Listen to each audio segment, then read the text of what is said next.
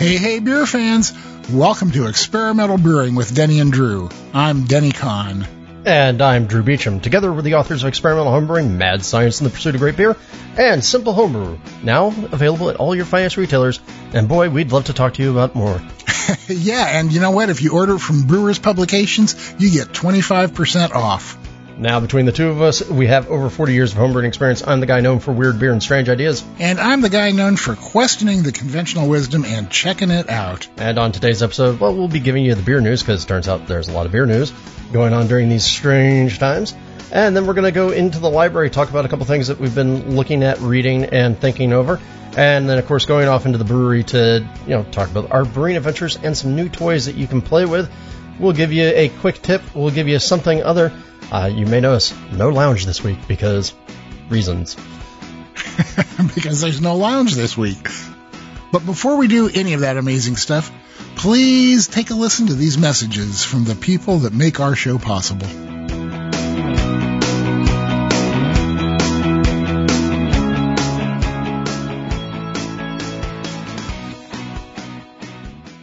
This episode is brought to you by Craftmeister and BTF Iodophor. When you absolutely, positively need to make every surface clean, bust out the cleaners with professional power and homebrewer safety. Make better beer with better chemistry. Choose Craftmeister. And by the American Homebrewers Association, host of HomebrewCon Online, a virtual gathering of homebrewers happening this June 18th through 20th. With an all-star lineup of speakers, HomebrewCon Online is an opportunity to enhance your brewing skills and knowledge, all from the comfort of your own home. Tune in for live seminars, demonstrations, virtual expos, meetups, and happy hours. Learn more and register at homebrewcon.org. And by you, our listeners, go to experimentalbrew.com to help support us.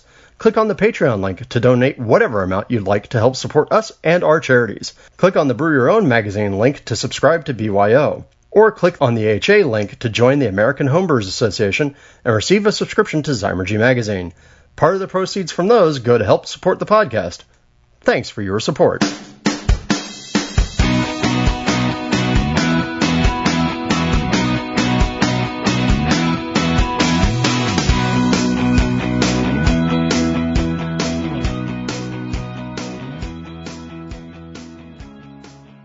As always, we're going to start off with a few announcements, and Drew's going to start by telling you about the new episode of the Brew Files. Yeah, so the last episode of the Brew Files that came out was me sitting down with my good friend Julian Schrago of Beechwood Brewing Company in Long Beach, talking about, well, how he makes IPA.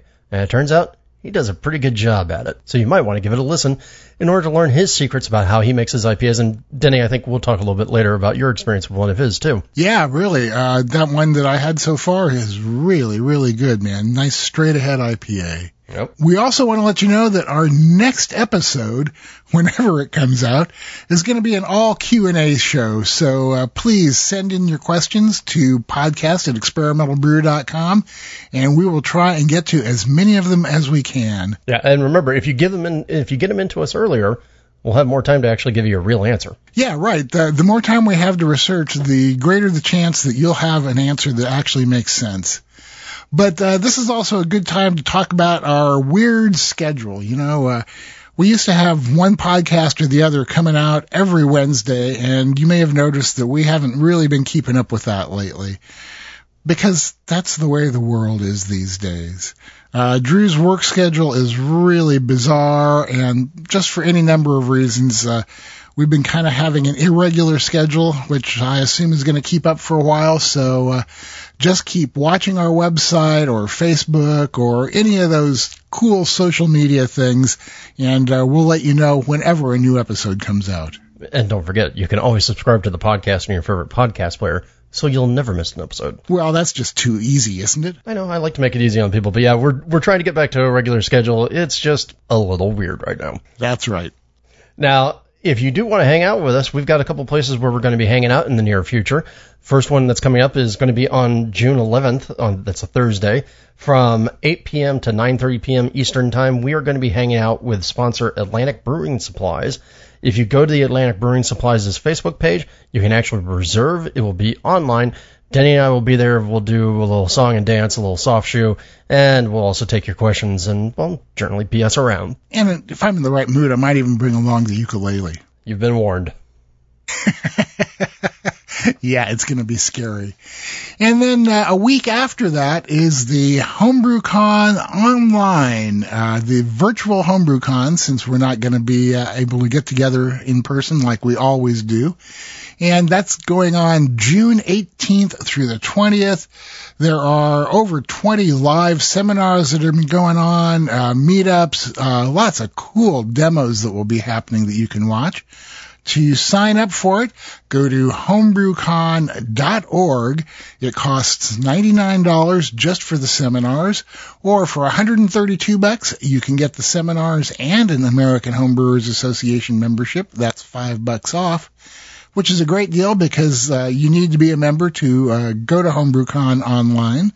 So if you're already a member, it's $99. If you are going to become a new member, it's $132. We will be appearing 3 times on June 18th at 6:15 p.m. This is all left coast time. There is a forum meetup that will be happening, and I'll be there, one of the hosts of it, and maybe Drew will drop by and make fun of me. On the 19th, the next day, at around 3 p.m., there's going to be a happy hour hosted by Justin Crossley of the Brewing Network. And Drew and I are going to be guests on there for a few minutes right around 3 o'clock. So come on by for the happy hour and have a beer with us, a virtual beer, of course. And on June 20th, that's Saturday, about 3:30 p.m., Drew and I will be doing our seminar on homebrew mythology and why it matters. So we'll see how that goes. So anyway, stop on by. Don't forget, go to homebrewcon.org to register and to get all the information about what's going to be going on. Indeed, and don't forget that next year's HomebrewCon, cross your fingers, folks, is going to be in San Diego, sunny old San Diego. And if you join, if you join for this year's HomebrewCon and have to get a membership, it'll still be good by the time that you have to register for next year's HomebrewCon. So, you might be some clever planning. Oh, very clever indeed. Now, don't forget you can support the podcast by leaving us a review on Apple Podcasts. Click the AHA, Amazon, Brewers Friends, or BYO links on the website. And by going to Patreon and pledging $1 or $2 or more to our charitable cause, which for this part of the year is... Well, we don't know yet. We've just wrapped up our charity drive for Not One More Vet. And for this next one, we're thinking about doing something for one of the many funds out there for relief and help for restaurant and or brewery workers. So we got several of those we're looking at, and hopefully by next time we will have made a decision and let you know who you guys can help out. There you go. Always good to throw $1 or $2 to a charitable cause, so get on it. And now, it's time for your feedback. And we have one piece of feedback today. It comes from Casey Owen on the CO2 capture topic that we talked about a little bit.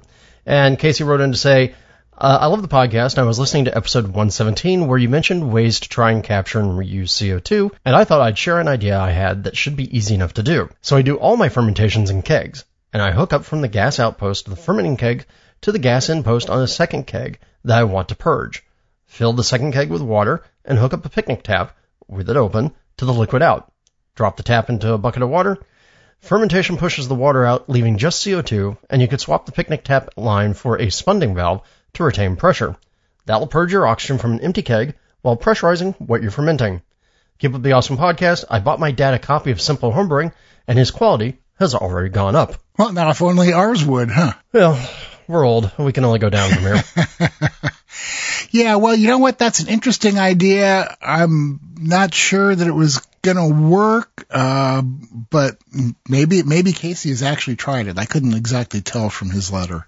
No, I think he has done it. So, yeah, I'd be a little curious. I don't think you could do it with like you say, like a saison use that's pressure sensitive, because you're having to push out a fair amount of liquid. Yeah, maybe I'll just have to try this sometime. I would be worried about back pressure and stuff like that too. But this is probably a good time to note that a month ago, people were really freaking out about being able to get CO2. A lot of them couldn't. I know that was the case around here, but the place that I get my CO2 has opened back up with a new protocol. You call ahead, place your order, give them your credit card information, let them know when you're going to be there, and they just set your tank outside. You drop off the old one and pick up the new one. So, that might be the case for a lot of you guys too. So, if you've been having trouble getting CO2, I really recommend you give your supplier a call and see if they have some sort of modified system so you can get your tanks filled again, because I don't know about you, but it's time for me to do that. Yeah, well, and for me, I'll also offer up another piece of advice. If you have like a party store in the area or somebody who does soda and beer distribution for, say, restaurants and bars and whatnot, they have trucks where they drive around and deliver CO2 to people. Now, maybe I can get away with this because I know the owner, but I've been having them deliver CO2 to me. So, yeah, I doubt if they're going to be delivering your average 5-pound bottle. The other thing I've seen around here, though, is that there are a couple growler fill stations that will actually fill your CO2 tanks.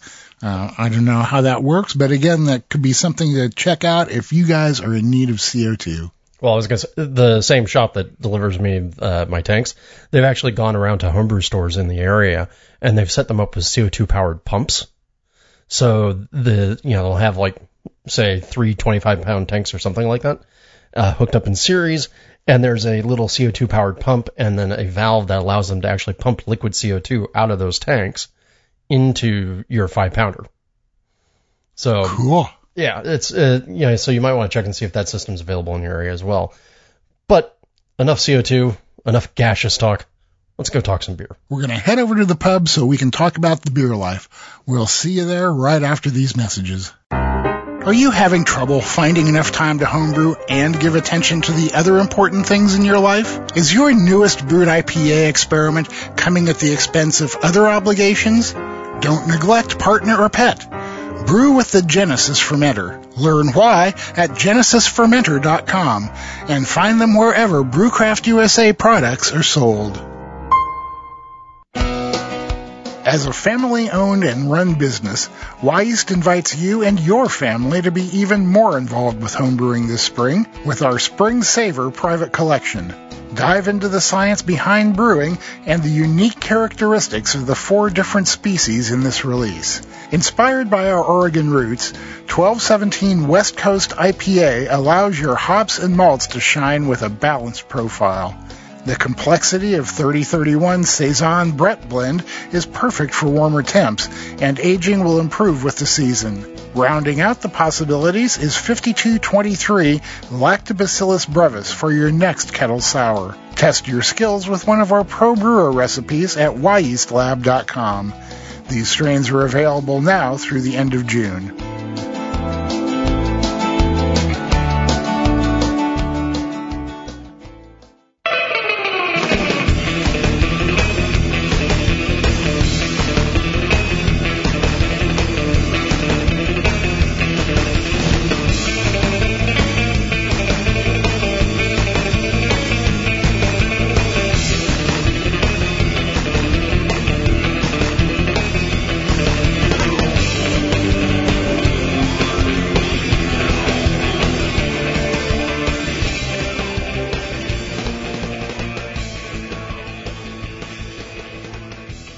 Welcome to the Experimental Homebrewing Virtual Pub at the corner of everywhere and nowhere in cyberspace. We are sitting here today and we are drinking. What are you having, Drew? I am having, well, kind of fitting given who our last guest was on the show, aka Julian from Beechwood, I'm having his Alpha Neo, which is a IPA made with the Neo Mexicana style hops. I think it's made with Neo 1, hence the name. And it is an interesting beer. It's not quite a hazy, but it's definitely not a traditional West Coast IPA. But more importantly, those Neo Mexicanas hops, a lot of them have a very coconutty, woody type flavor to them. So not like old school hops where the wood is sort of like pine or oakish flavors, but actual like coconut husk and coconut flesh. And I don't usually like those hops in an IPA. I don't know why. I think it just distracts from what I want, which is I want some of that bitterness, and it's just a different flavor. And maybe my palate just hasn't grown used to it. But this Alpha Neo from Julian, which he's shipping around California right now, I gotta admit, it's pretty dang good because I think it's halfway to reminding me of a pina colada. That's great. Yeah. So if you get your hands on it, Alpha Neo from Beechwood Brewing Company, really interesting spin on an IPA. And you, sir? You know, I understand what you were saying about distracting from the bitterness. I remember the first time I used Mosaic hops, back when it was still experimental. Got a huge bag of them from Sierra Nevada, brought them home, made a beer exclusively with them. And I was getting so much blueberry flavor out of it that I couldn't really tell that there was any bitterness there. So anyway, I've experienced that same kind of thing. And for me, right at the moment, I'm having a glass of sparkling water. I've been, for the last month or two, or however long this has been going on, I've been doing a lot of stress drinking. Starting about 3 p.m, I just kind of want to get blotto and stop thinking about it all. And not that there's anything wrong with that, but a couple beers a day turned into 3, and then into 4, and then into 5, and 5-10% beers in a day can have an impact on you. And again, everybody's tolerance and desires are going to be different, and that's what it was for me. This is not judgmental in any way. I just decided that I was really getting tired of waking up every morning with a hangover and feeling lousy all day long. And I'm not ready to give up drinking completely, which is kind of what Drew has gone to. But I'm definitely trying to get myself into drinking less, maybe days without, or days with only 1 or 2 beers, or a water in between, so that I'm not just sitting there mindlessly sucking down the beer.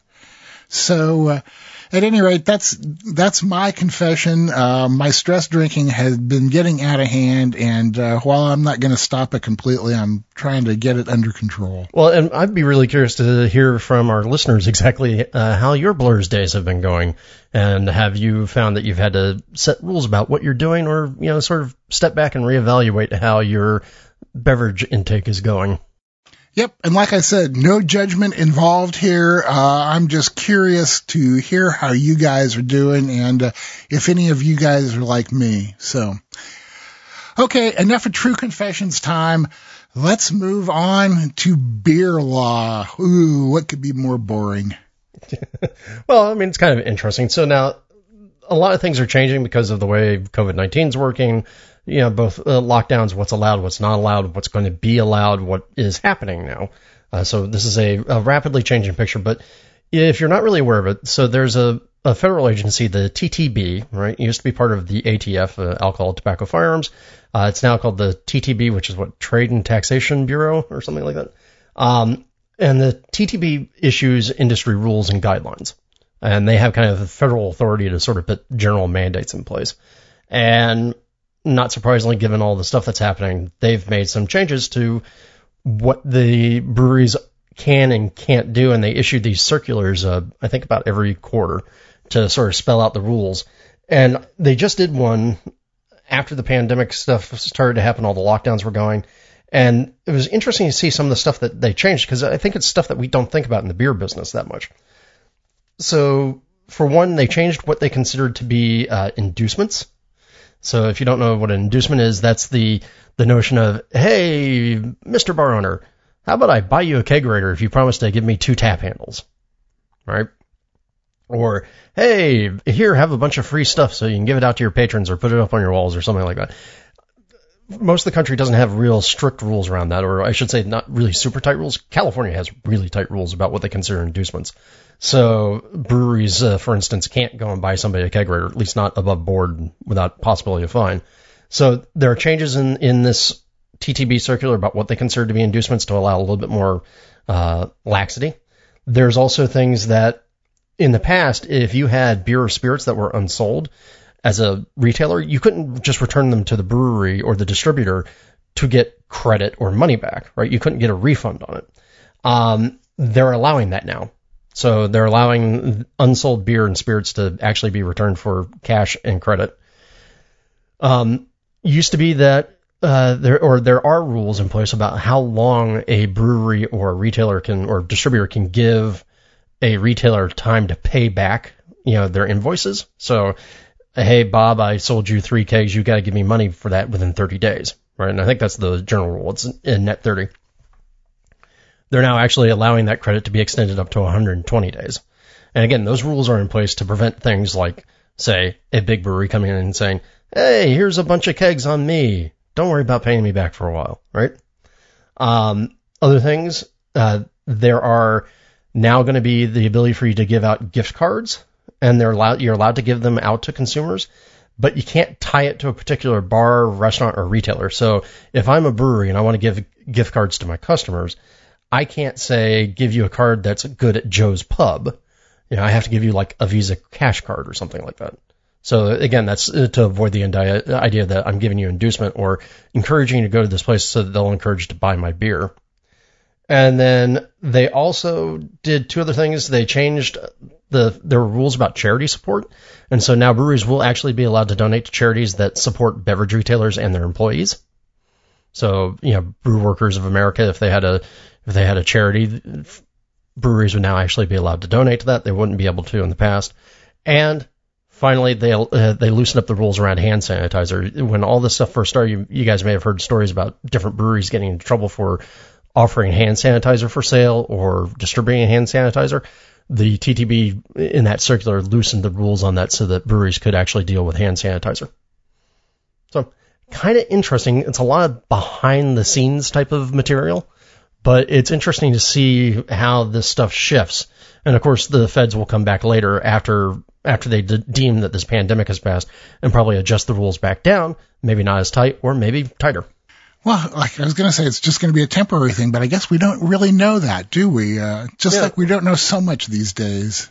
Well, and this ties into one of the stories that we're going to talk about in a little bit, but here in California, for instance, they just announced that breweries are going to be able to reopen, but with lots of different rules. And one of those rules, of course, is about spacing. And then in order to make it possible so that breweries can have enough capacity, if you are serving beer, you have a generally very strictly defined area in which you're allowed to serve beer. That's what your license covers. And if you want to run a festival in your parking lot, you usually have to get an exemption and a temporary license to cover that new area that you want to do. What the California ABC, Alcohol Beverage Control, is doing is they are now allowing breweries to take up their parking lot areas to make beer gardens without having to apply for an extension of their license or a temporary license. And of course, until such a point in time that they roll back emergency measures. So it's interesting to see how these rules are getting relaxed. That's also really kind of cool to see how many breweries are now opening up beer gardens. Yeah. You know what? And kind of in line with that, there is a new drive-through brewers market in Portland. A bunch of breweries got together and set up a drive-through market in the parking lot of Old Town Brewing in Portland. You enter one way, you drive down the line of breweries there that have things available for you. And there are some of my favorite breweries in the Portland area there. Let me see here. Freem, Gigantic, Boy, Stormbreaker, Reuben's Brews, Rogue, and Reverend Nat's Hard Cider. And it's a totally contactless market. You drive through, somehow they float your beverages over to your car. I'm not sure exactly how that works, but it's a great idea, and hopefully we'll be seeing more of those kind of innovative things popping up. Yeah, absolutely. And I think that Old Town had said that they were going to do different breweries rotating through, right, yada, yada. So, I mean, it's just kind of interesting to see. So that's a great example of what's happening. The other thing that I think is also interesting was the article about Jester King that we ran across, where I guess at some point I got to go see this place, but I guess they basically have a giant farm. Yeah, and they're turning it into a giant outdoor beer garden. Yeah, it's really cool. I mean, was it like 165 acres they have, something like that? And they put in like a 2-mile trail with tables and benches and stuff like that scattered along it, so you can go out and do a little hiking, enjoy nature, and sit down and enjoy your beer. And apparently it's going so well that they're actually talking about expanding it. And this is just the kind of creative solution that we need to see a lot more of. And when you hear about it, you kind of go, well, damn, this is a great thing. Hopefully they'll keep it up. Well, and I'm trying to remember, because in the article they had said something about, I think they were looking at dealing with revenue that was dropping to like 35% or something. They expected that they were going to have a 75% loss of revenue. And because of other things that they've been doing, like bread production and whatnot, and selling starters for sourdoughs, they've been able to actually drop that to 40%. Now that they can do this, hopefully they can really close the gap and come back up to full speed. So that's kind of cool. And they also talked about Scratch Brewing up in Illinois, who we've talked about before for their sort of foraging ethic in terms of their beer making. They're also on a big wooded property, and they're doing some of the same stuff as well. So kind of nifty if you've got the space. Of course, nobody here in LA has the space to do that. Yeah, right. Well, somebody might. They might. I don't know who, though. So we'll see. I do know that our friends up at Transplants, they have a very big warehouse that they're in, and so they've really opened up everything in that warehouse in order to maximize the amount of people that they can have in there. So it's kind of nice to see. Now, switching from COVID-related topics, I wanted to talk a little bit about, there was a really great article in Punch Drink that I had never heard this story before, because I guess I just don't pay enough attention to beer trading. And it was about the fact that there is apparently a whole move about counterfeiting particular bottles of Cantillon. Right? And so Cantillon is the beloved sort of small museum historical brewer of super traditional lambic. And they did a very special lambic, and it was the Jean Christ Nomade, or JCN, and it was available in 375s and 750s, and there were only 2,000 bottles of this. And what people started to notice, and this was back a while ago, so like around, I think, 2010, 2011, and in 2012, people started to notice that there were bottles showing up at the JCN with a different label, a label that looked just slightly off. And it turns out there's this whole counterfeit move around counterfeiting this one particular Cantillon beer. And the part that's surprising to me is the fact that the counterfeits, at least according to this article, have become as valuable as the original beer. Yeah, I mean, I thought that was truly, truly amazing, the way that worked out. And it just shows you how wacky the world is, huh? I mean, I guess the thing that it also points out to me is, I guess it's really not the beer inside the bottle that matters for some of these people. Well, that's very true with many collectibles, right? It's not the intrinsic value of the article. It's the value of, the rarity or the resale value. Yeah, well, and I thought it was funny. They were also saying that really now, I guess it's such a thing that you can't have one of the bottles at a tasting without having the other bottle as well. You have to taste them as a set. And it's like, okay, that's interesting. Yeah, you know what? And I'll just skip the whole thing. Thank you. I know. Well, again, I think that's a story that I miss out on, not being in the sort of I've got to chase all the whales type of market. And of course, obviously, there are other counterfeiting stories out there, but Cantillon is near and dear to my heart, so that was the one that I think probably made me go, huh? So from counterfeits, I think we should go to the real deal. And in our last story in the beer news today, the Smithsonian, if you guys remember in the past, we talked about the Smithsonian. They had a chair funded, or an archivist funded by the Brewers Association to cover the story of American craft beer and the rise of American craft brewing. And of course, Charlie has been featured in that stuff, and Charlie donated part of his original beer kit, including one of his brew spoons and some of the brew logs that he has, to this exhibit so that, hey, there you go. And you heard back from listeners who had been and actually seen the exhibit in real life. Well, this month's the Smithsonian Magazine actually has a whole a whole glowing homage to Charlie, right? It's titled "The School Teacher Who Sparked America's Craft Beer Revolution," and it's all toasting to him and showing some of his original logs and everything else, and talking about with Charlie. Denny and I have both spent time with Charlie in the past, but it's really kind of nice to see some of the recognition that's going on there. It is a little bit of a hagiography, but hey, what do you expect? Really, man. And I just thought it was interesting that he went from being a teacher to teaching homebrewing to, embracing sort of that hippie ethos, and suddenly, next thing you know, he's running a business. Yeah, it's amazing how things like that can happen. It just kind of becomes a natural progression. And of course, I love the fact that the Maltose Falcons are mentioned in it.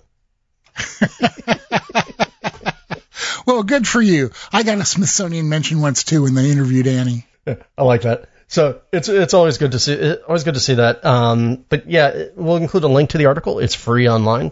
Although I did notice one thing that was interesting there. They mentioned also at the same time they mentioned the Falcons. They mentioned the Homebrew Computer Club as being part of this movement, and that was a club that was with Steve Jobs and Wozniak, and it was interesting to me because I don't think they actually have a beer connection, at least not one I ever heard of. Yeah.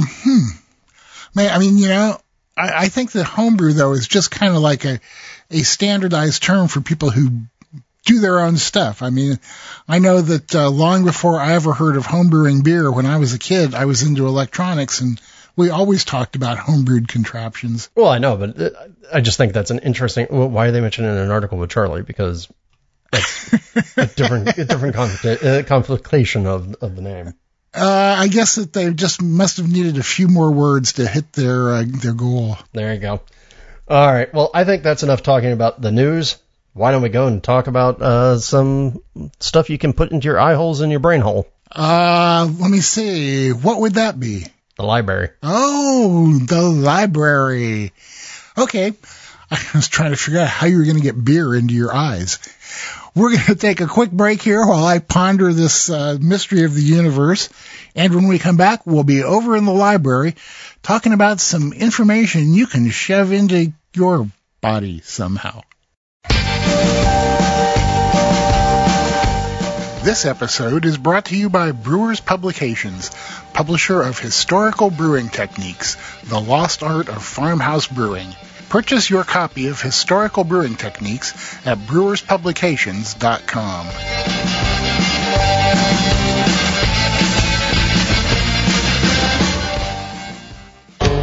Getting accurate measurements of your beer is one of the keys to improving your brewing.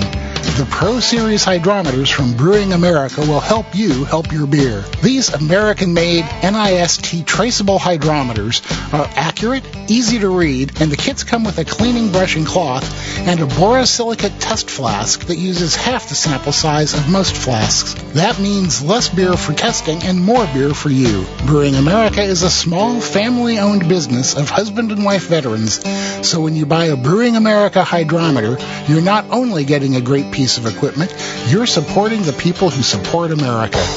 Brewing America hydrometers are available on Amazon or at www.brewingamerica.com.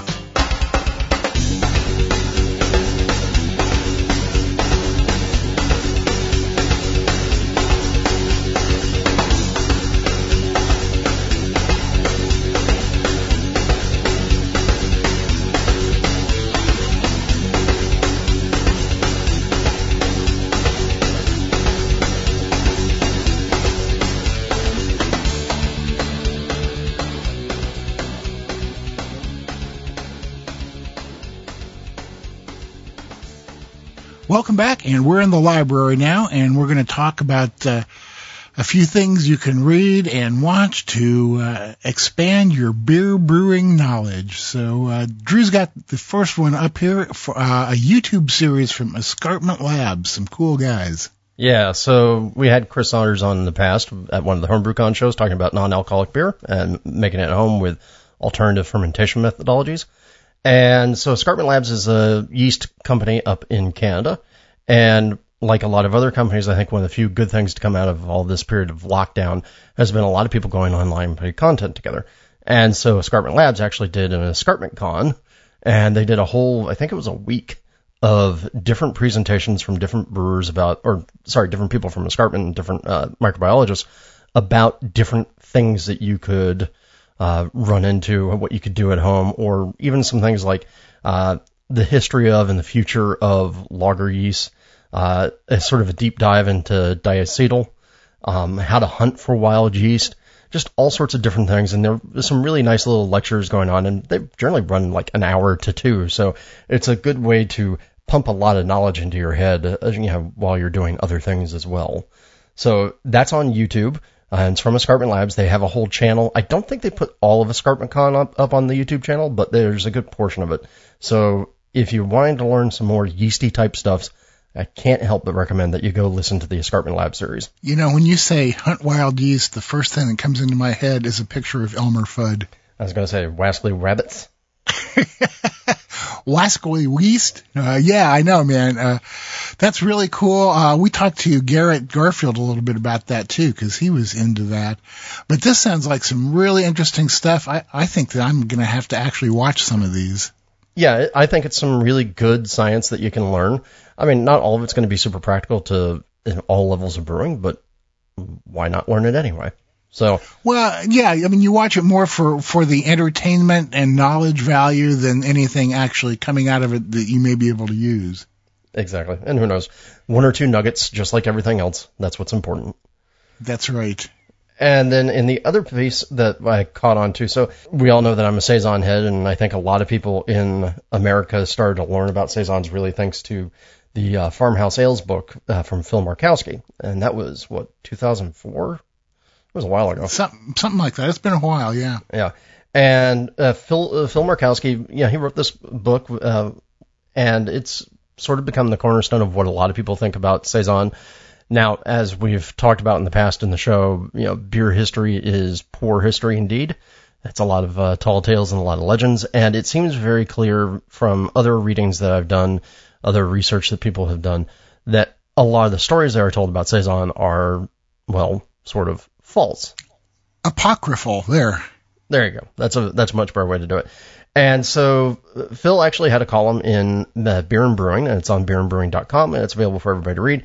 Talking about rethinking farmhouse ales, and it's particularly about rethinking farmhouse ales in relation to what we now know about the broader picture of European farmhouse traditions, particularly talking about the stuff that Lars has dug up out of Norway and Latvia and Lithuania. And so it's really kind of cool, and it's talking about some things that he's thinking on and reflecting on 16 years down the line, and talking about things like, what about Brett? Because Farmhouse Ales doesn't talk a lot about Brett, but was there also a lot of Brett use in this sort of stuff? And of course, his argument is that commercial examples really, at the time, didn't have a lot of Brett. So there wasn't much reason to do research on it. Also talking about old-fashioned grains that are coming back in. So really kind of an interesting article, just sort of rethinking a lot of stuff about what farmhouse ale means, what Saison means, and what that means in a broader tradition. And he does also give a shout out to one of my favorite beers, which is a Petit Prince from Jester King, which is about as table-ish a table Saison as you can get at like 2.9%. So, the takeaway that I got from it was not so much about history, but about how things in the U.S. have changed things. He was talking about how the U.S. has kind of redefined IPAs, and now it's doing the same thing with farmhouse beers. And that's where like a lot of the Brett and the mixed cultures have come from. So it's really not so much that he's expanding on the throwback side of it, as he's talking about how recent innovations have kind of changed things. Yeah, and it's both forward and past looking. Exactly, because that's what Lars Garshall is all about, is looking back. But a lot of what Phil talks about, he would include in the book these days, is newer stuff that's happened. Yeah, well, it's all the Americanification. Yeah, you're right. And like IPA doesn't resemble English IPA anymore. It now resembles American IPA, and that's been reflected back, and I think that's a similar trend that we're seeing with particularly Saison and Farmhouse. Sometimes IPA resembles the strawberry milkshake. Well, there is that. If you want to call that IPA. And don't write in. That's just me. That's just Denny being grumpy. I'm not grumpy. I think it's highly amusing as long as I don't have to drink it. There you go. Well, that's a couple things I think that more than enough for you to waste your time with and engage your brain cells with. So go take a look at it. I'm really kind of curious. I would love to do a breakdown of where Saison has gone over the years because, I mean, again, it's the style I know the best and probably the style I'm obsessed with the most. So sort of interesting grist for the fodder. Yes, indeed it is. And speaking of grist, that was so clever, Drew. I'm really amazed that you gave me that opening. We're going to head over to the brewery now, and we're going to talk about what we've been brewing, what we're going to brew, how it's going, and maybe some new things coming out that you can use in your brewery. So stick around. We are going to be right back. Mecca Grade Estate Malt is a craft malt house owned and operated by the Klon family on their beautiful Central Oregon high desert farm. Their 8th generation Oregon farming family grows and malts all of their own specialty grain, creating malts that are rare, remarkable, and bursting with flavor. Malt is the foundation of your beer, so why settle? The best beers deserve Mecca Grade. For more information, please visit meccagrade.com. When I'm done brewing, I want to be done brewing, not waiting around for my wort to cool. With the Hydra, the Corny Pillar, and the other great chillers from Jaded, I can be done when I'm done.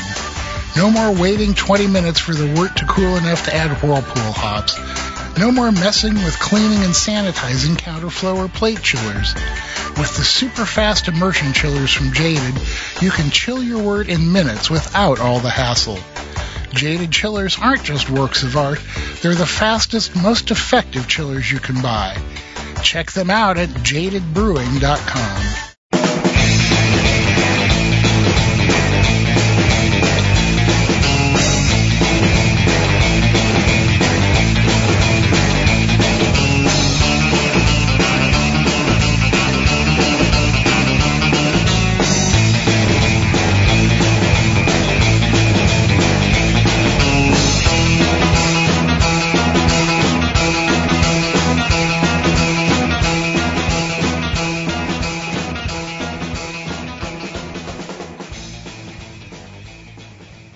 Well, welcome back, and thank you for sticking around. Once again, you can hear things burbling. Smells are in the air. Glug, glug. Yeah. Yeah, but the smells will be gone once I take a shower. Very good. We are in the brewery, and it is time for us to talk, well, not only about some of the stuff we've been doing recently, but also some of the stuff that's coming down the pike that you guys will be able to get to play with in fairly short order. So without further ado, we've talked about some of these things in the past, but I'm finally to the point where I'm now tasting them.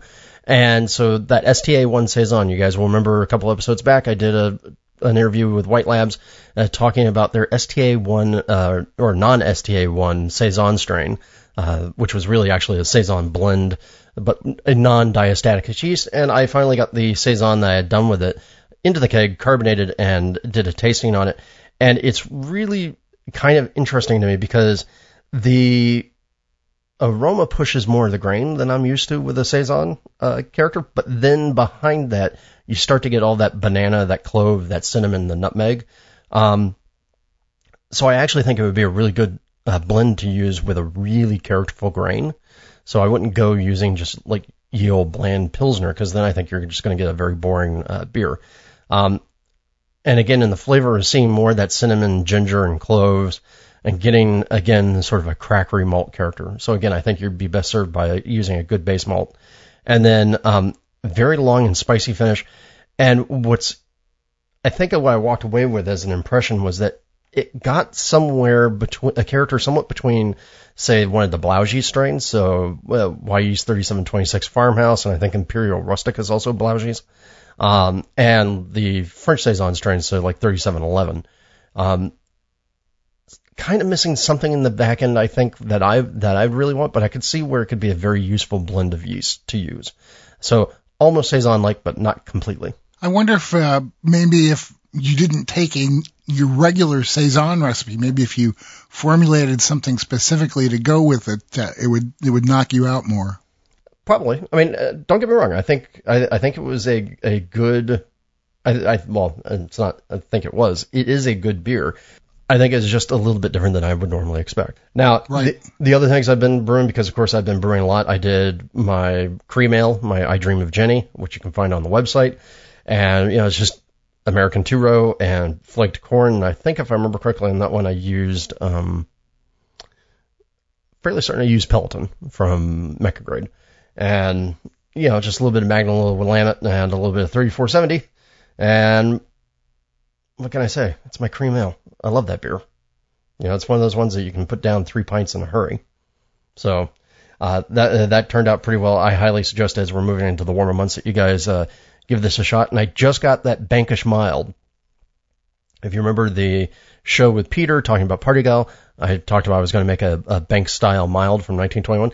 It's very interesting to me because I made an invert syrup, and we're going to talk about that a little bit more in a bit, but I made an invert syrup for this, and the molasses, and this was an invert 1, so it's a very, very pale, very little molasses. The molasses actually comes through in the nose. It's astonishing to me. It's also a much paler beer than I would have expected from what I normally think of as mild, but then again, what I normally think of as mild is an American interpretation of mild, which is almost brown and black. Yeah, really. So yeah, I've seen quite a number of pale milds. Well, I shouldn't say quite a number. I've seen enough pale milds to believe that that's not an unusual thing. No, I agree. It defied my expectations because my expectations are set around the mild I normally make. And then The last thing I just brewed, and I'm really looking forward to, it's cold crashing right now, and it's about to get its dry hops. I made a beer called Mitten Winds IPA. And what is Mitten Winds? Well, Jeff and Susan Rankert were kind enough to send Denny and I both some Michigan Hop Alliance Chinook. And the trick about the Michigan Chinook is it's supposed to smell and taste like pineapple. And I know when I smelled the boil kettle to me smelled almost like upside down pineapple cake. It had that nice little candyish sort of flavor to it, or aroma, I should say. And otherwise, Mitten Winds, the reason why I'm calling it Mitten Winds is, of course, a lot of people like to refer to Michigan as the Mitten. And Chinook is not only the name of an Indian tribe and also a type of salmon, but it is also the name for a certain set of winds in Oregon. So given that the Chinook hops are Oregon-based or Oregon-sourced, and I just decided I would make a cute reference and call it Mitten Winds. Man, really, you got like every angle of clever in there. Yep. And the beer itself, I'm really looking forward to this because this is just La Manta, the Opal 22, which I hadn't had a chance to play with yet, which is supposed to, I think, come off more graham crackery than toffee. And also a little bit of Metolius just to give it a little Munich bump. And then basically bittered with Warrior, and then Chinook for 5 minutes in the boil, Michigan Chinook in Whirlpool at 170 degrees for 20 minutes. And then it's going to get dry hopped with 2 ounces of Chinook for 2 days at 38 degrees. And we'll see how that works. Oh, and it's also using the new Wyeast, what was it, 1217, the West Coast IPA, which you just had experience with. Yeah, I'm now on to my second beer with it, and tomorrow I'll be brewing a third. I am really, really liking that yeast. As a matter of fact, I have unofficially named it Denny's second favorite. It's really nice. It is crisp and attenuative. I used the same grist in the first two. I used, Mechagrade La Mata as a base, and then I added, maybe like 15%, a couple pounds worth of the Opal 44, which they kind of say is a toffee malt, and even just a touch of Carapils. Like I said when I made the first one, just because it had been so long since I used Carapils, I was, dying to toss it in there and see if I could detect it again. And the first one was really great. I like the second version even better. It was the same grist, just different hops, and I just kind of dialed in my hop usage. I really am getting the toffee flavor from the Opal 44, but there's enough bitterness there to kind of cut through that sweetness and balance it out really nicely. I have a German Pils in the fermenter, and I just started cold crashing that today. I used 100% Mecca grade Pelton malt in that. And let me see, I think that I bittered it with some Magnum and finished it with some Strisel Spalt. I used the Lallemand Diamond Lager yeast on it. I will tell you right now that being a yeast abuser, I sprinkled in 1 pack without rehydrating for a 1055 beer at 52 degrees Fahrenheit. I had signs of fermentation within 18 hours, and at 24 hours it was just going crazy fermenting. So there you go. All the people who say you need to use multiple packs or rehydrate or whatever. It's now 10 days since I brewed it. Let me see, I spent about a week at 52. Then I cranked it up to 72 for a few days. Took a gravity reading this morning. It had gone from 1055 to 1008. So that's when I decided to go ahead and crash it. I have a bottle, a taster of it carbing in my refrigerator like right now. When I do a gravity sample on a beer, I like to sneak a taste. So I take about 12 ounces from my gravity sample, put it in a 20-ounce PET bottle with a carbonator cap on it, hit it with about 30 pounds of CO2, stick it in the freezer for 45 minutes, and I have a cold carb sample ready to go. So this afternoon I'll be checking out that one. I've been intending to brew another lager next, either like a Czech dark lager. There were some great recipes that just showed up on the AHA forum for that. Or maybe a Munich Dunkel or Vienna lager, but I want to use the yeast from the Pils, and that's not quite done yet. So I have some yeast that I saved from the West Coast IPA, and tomorrow I'm going to be making what I'm calling a summer pale ale with that. The base of it is going to be some raw pale malt that I have had around for at least 2 years, maybe more, unopened bags. So part of the reason for brewing that is to check that out and see if it's still good and use it up if it is. I will probably throw in just a touch of Crystal 40. I would use some 60 if I had it.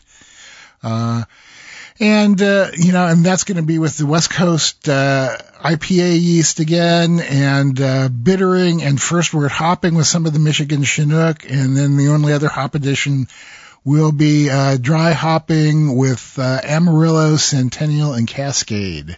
There you go. That sounds like a mix. Yeah. It does, man. Well, it's like I was looking through the hop freezer, and it's like, oh, look, I got these. This is one of my favorite old-time blends of hops, Amarillo, Cascade, and Centennial. So I'm going to try and keep this a beer that's, between 5 and 5.2%.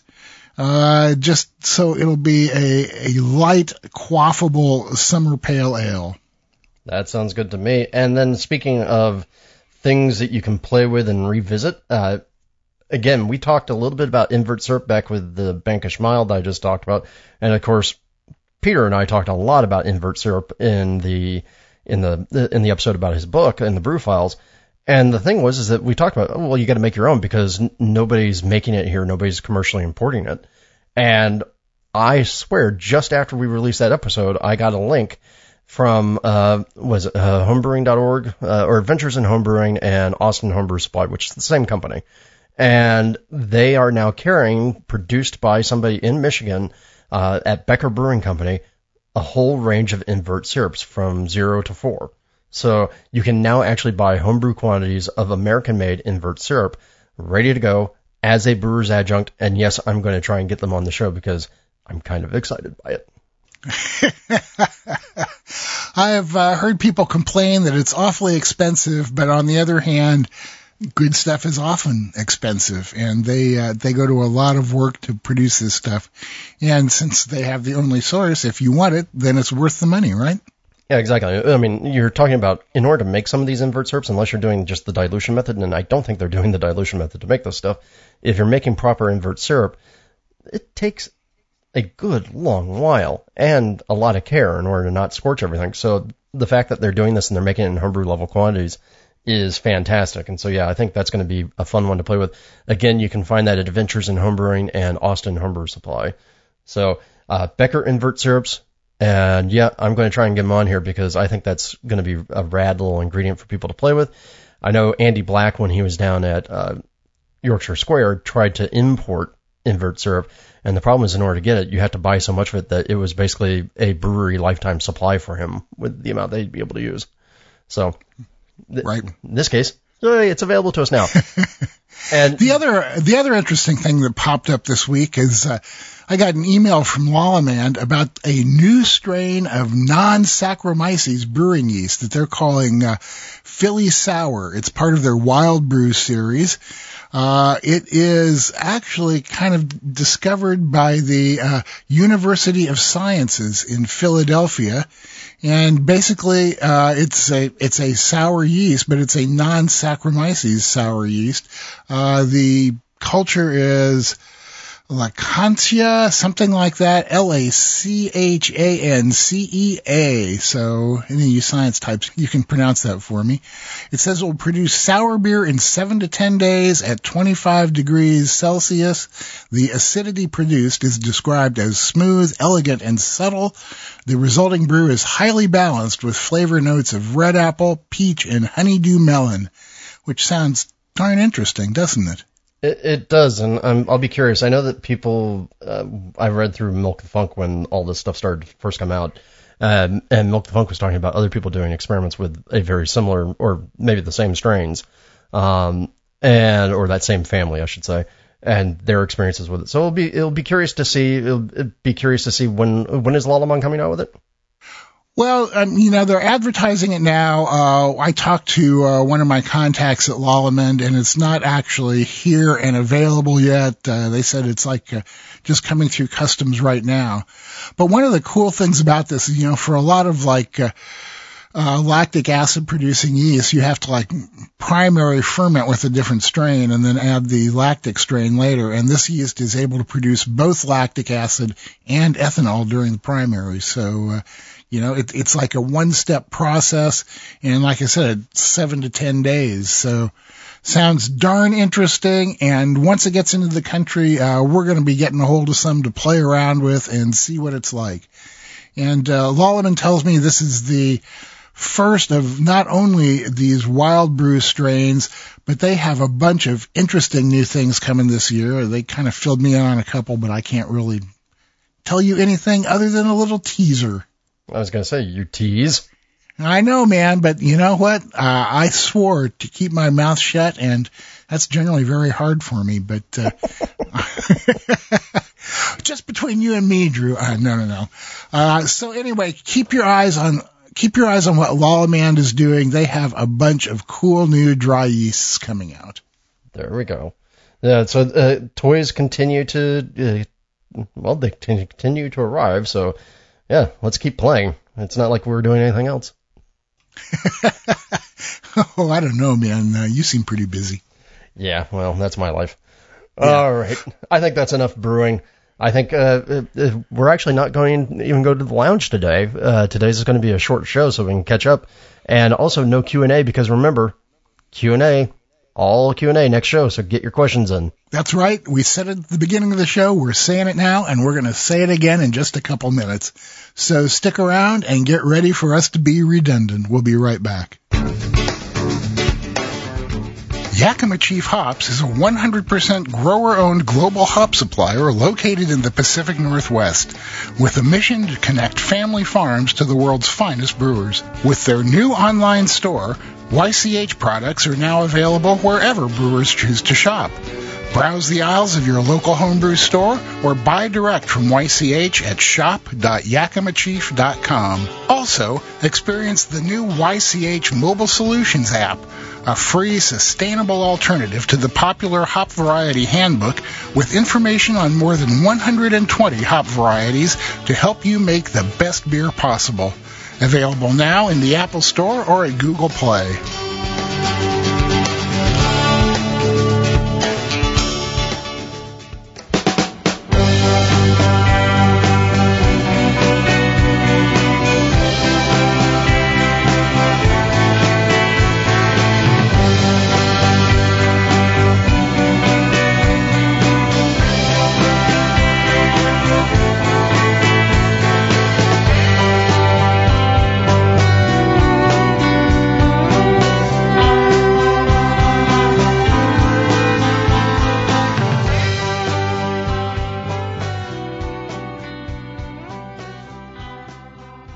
Welcome back, everybody. We're glad you stuck around. We're going to wrap this show up. And before we do that, I want to remind you one more time, next show is all Q&A. So send us your questions to podcast@experimentalbrew.com, and we'll see if we can come up with some sort of decent answers to them. Yep. So I guess we're moving on to quick tips now, huh? Yeah, it's quick tip and something other, and we're going to get you on your way back to brewing. So, Denny, you had a quick tip that's related to a previous quick tip. Yeah, you guys may remember when I talked about how I said you should always make sure that the valve on your fermenter is closed before you start filling it. Uh-huh. I just want to say again, you should always make sure that the valve on your fermenter is closed before you start filling it. My German pills went in and back out quickly. Fortunately, I only lost a couple cups, maybe, definitely less than a quart. But, you know, and I was standing right there by it this time, so it didn't really go on for very long before I was able to get that valve closed. But it's one of those things that I think I'm going to go put a sign on the front of the fermenter, "Is your valve closed?" There you go. Good advice always. And then for me, if you pay attention to my Facebooks, and I don't know why you would have caught me doing this. So I had 2 bags of malt that were unlabeled. So rule 1, label your malt. But I did know that one of the bags contained Opal 44 and the other one contained Opal 22. And so what did I do? I needed Opal 22 for the Mitten Winds IPA, so I went and I did a steep test. And we've talked about the steep test before, but I wanted to make sure that you all remembered this. I basically took and crushed up real fine into powder, equal amounts of the bag A and bag B, steeped them for 15 minutes, and then strained them and put them into nice clear glasses of the same size so I could sit them side by side in the same light and figure out which one was darker, because that would be the Opal 44 and the other one would be the Opal 22. So just remember, your steep test can help you in more ways than you can imagine. But first, label your stuff. Yeah, right. Label your stuff. You won't have to do the steep test, but if you don't, then you can. As we both prove, neither one of us is perfect. Yep. And no, sometimes you just forget. All right. And that leaves us to something other than beer, because, of course, there's always time for something other than beer. And Denny's been talking recently about all of his fondness for British television, and I'm following suit on this particular one because I'd heard about this show for years and I never sat down to watch it, but it's available on Amazon Prime now. It's a show called Time Team.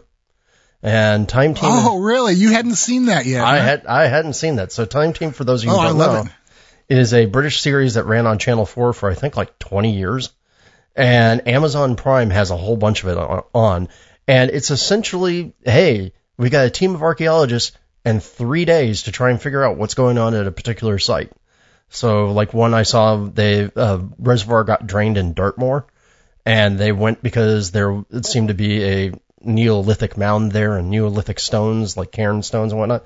And they did a 3-day excavation to try and figure out what was going on at the site, and discovered, yeah, sure enough, there's like a paved road leading up to what looks like a ritual site with a circle and all this other sort of cool things. And, you know, it's just that right mix of learning with comedy and sort of, I don't know, just fascinating, cool, weird stuff that you never would have think about. And so fascinating, cool, weird stuff, man. That's right up my alley. Yeah, and also talking about like, I think another one of the shows I watched had them excavating an old mill. And what was really cool was the guy who's like their landscape guy, you know, who looks around at the landscape and tries to figure out what's gone on in the past. Figured out, okay, well, we got this mill here, but judging by the way that there are these cuts and these hedgerows in the landscape, there must have been an earlier mill over here, and even more importantly, a very, very, very old mill way over there, like something that was mentioned in the Doomsday book, you know, so around the time of Harold and all that. So really kind of nifty just to go, oh, wow, that's cool that you could tell that. So just, it's a nice show. Again, it's called Time Team. It is available, at least I found it on Amazon Prime. I'm sure there are other places to get to it, but go watch Time Team. I was fascinated by it. You know, and I've got a new TV favorite that I've been getting into lately too. And actually, it's an old TV favorite. I found out that for my Fire Stick, there's This Old House app. So I have been going back to the very first episodes of This Old House in 1979. I originally watched them when they first aired, and it is just a trip. I mean, at least for me, it's a real nostalgia thing to go back and watch this. But maybe the best part of it all is seeing the clothes and hairstyles from 1979. I was going to say, I'd be a little concerned about that. That might hurt my brain. It's pretty interesting. And the other thing is watching them do all these renovations and stuff, which, if they went into these houses now, they would look at this stuff from 1979 and say, who would ever put orange Formica on a countertop, and tear out all the stuff that they just did that they're so proud of. But anyway, if you're a This Old House fan like I am, you can go back to the very, very beginnings of the show, and it's pretty interesting and fun, and it's one of those things that I'm just like geeking out on. There we go. Nothing like digging into some old, that's just another form of old history, isn't it? Yeah, that's what, man, when you were talking about Time Team, I was saying, it's kind of just the same thing. So, all righty. Well, thank you, everybody, for listening to Experimental Brewing. You can catch all of our latest adventures and writings by going to our website, which is experimentalbrew.com. Don't forget to follow us on Twitter, where we're at EXP Brewing. We're on Facebook. We're on Instagram. I hang out on a bunch of different beer forums. There's a new one that I'm on called the Beer Garden. A bunch of guys from Brews Brothers kind of set up a new forum. Mainly I'm on the AHA forum. You can find Drew on the homebrewing subreddit or the Slack homebrewing channel. If you want to ask us a question or suggest topics, recipes, experiments, or just rant and rave, you can email us at podcast@experimentalbrew.com. And remember, that's where you send your questions for the next episode, the all Q&A. And you can also email each one of us individually. I'm Denny at experimentalbrew.com, and he's Drew at experimentalbrew.com. And you can leave us a voicemail or shoot a text to 626-765-1ALE. That's 626-765-1253. So, until next time, remember to always brew experimentally. Or brew wacky. And we'll see you on the next episode of Experimental Brewing.